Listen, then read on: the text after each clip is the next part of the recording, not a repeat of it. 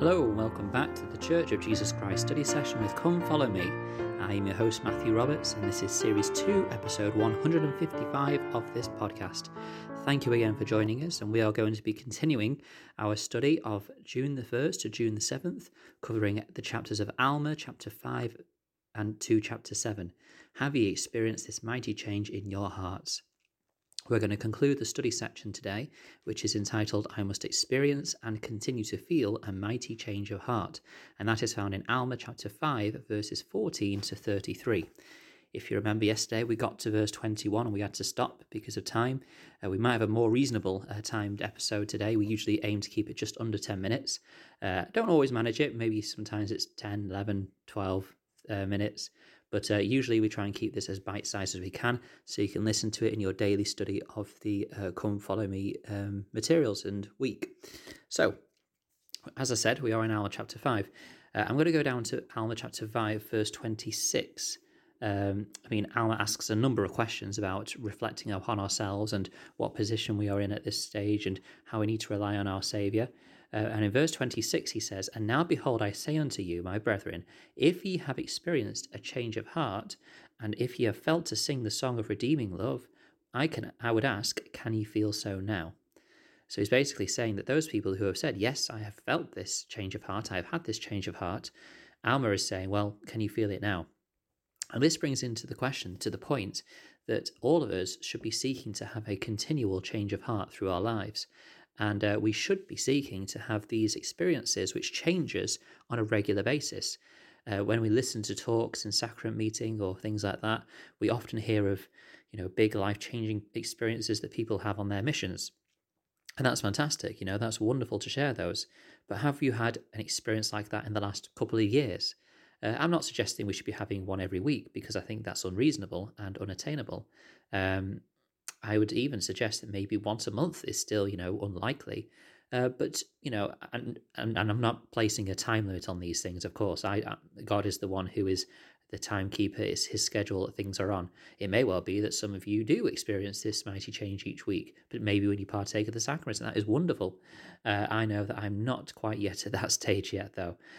So the question is, how can we make sure we sing the song of redeeming love constantly? The fact is, the answer is we have to work at it. We have to do our best to keep the commandments as much as we can, and we have to remember that whilst we are trying to keep the commandments, we will not be perfect at it. We need to be humble and recognize we must invite the Saviour in this process through the sacraments and through faith and repentance. It's interesting because some ways say, well, I've been born again and God loves me, so I'll be okay. His love covers all. His love covers all people, so it'll be all right. This redeeming love is an interesting statement or an interesting concept. Elder D. Todd Christofferson spoke about it, and he talked about how the sense that God's love is unconditional is not completely true.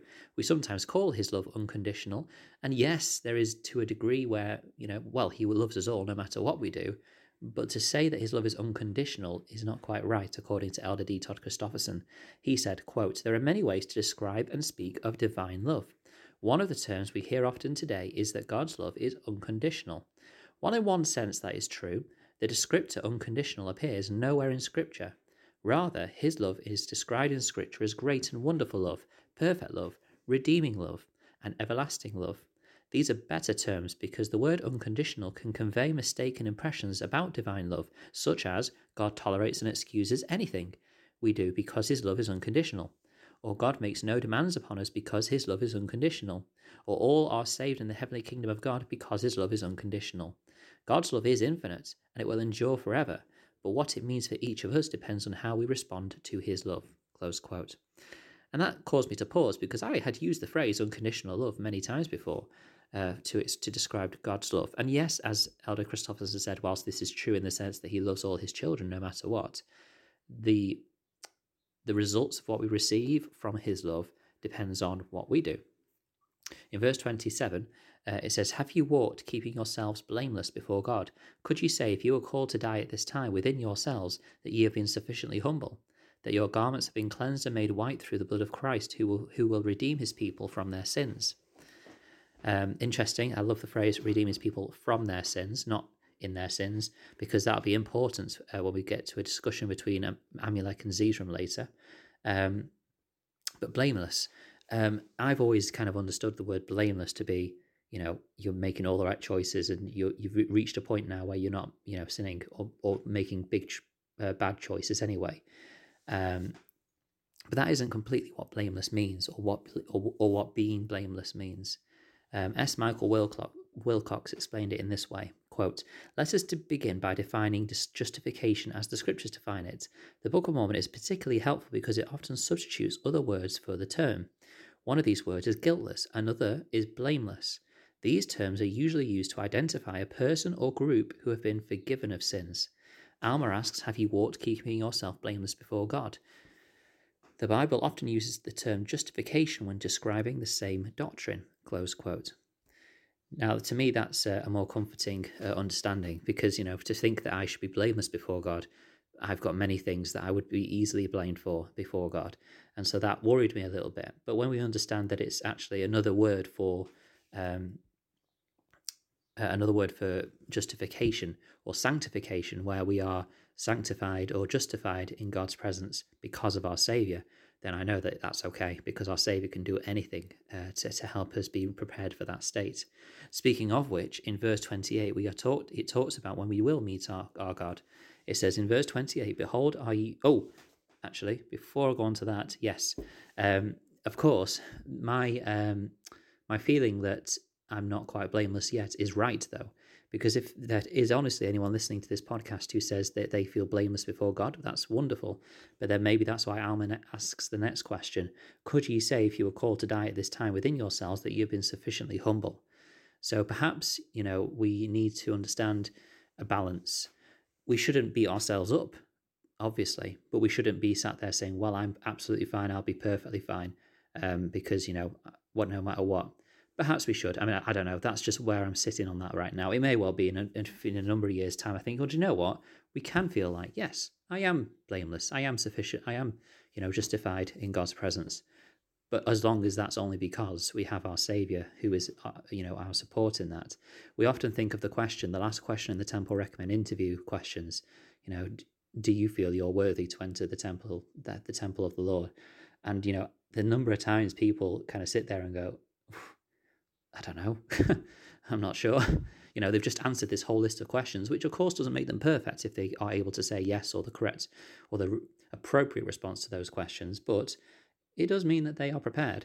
But I love the idea that I heard of one person saying, complete confidence, yes, I am, because my Saviour has made it so.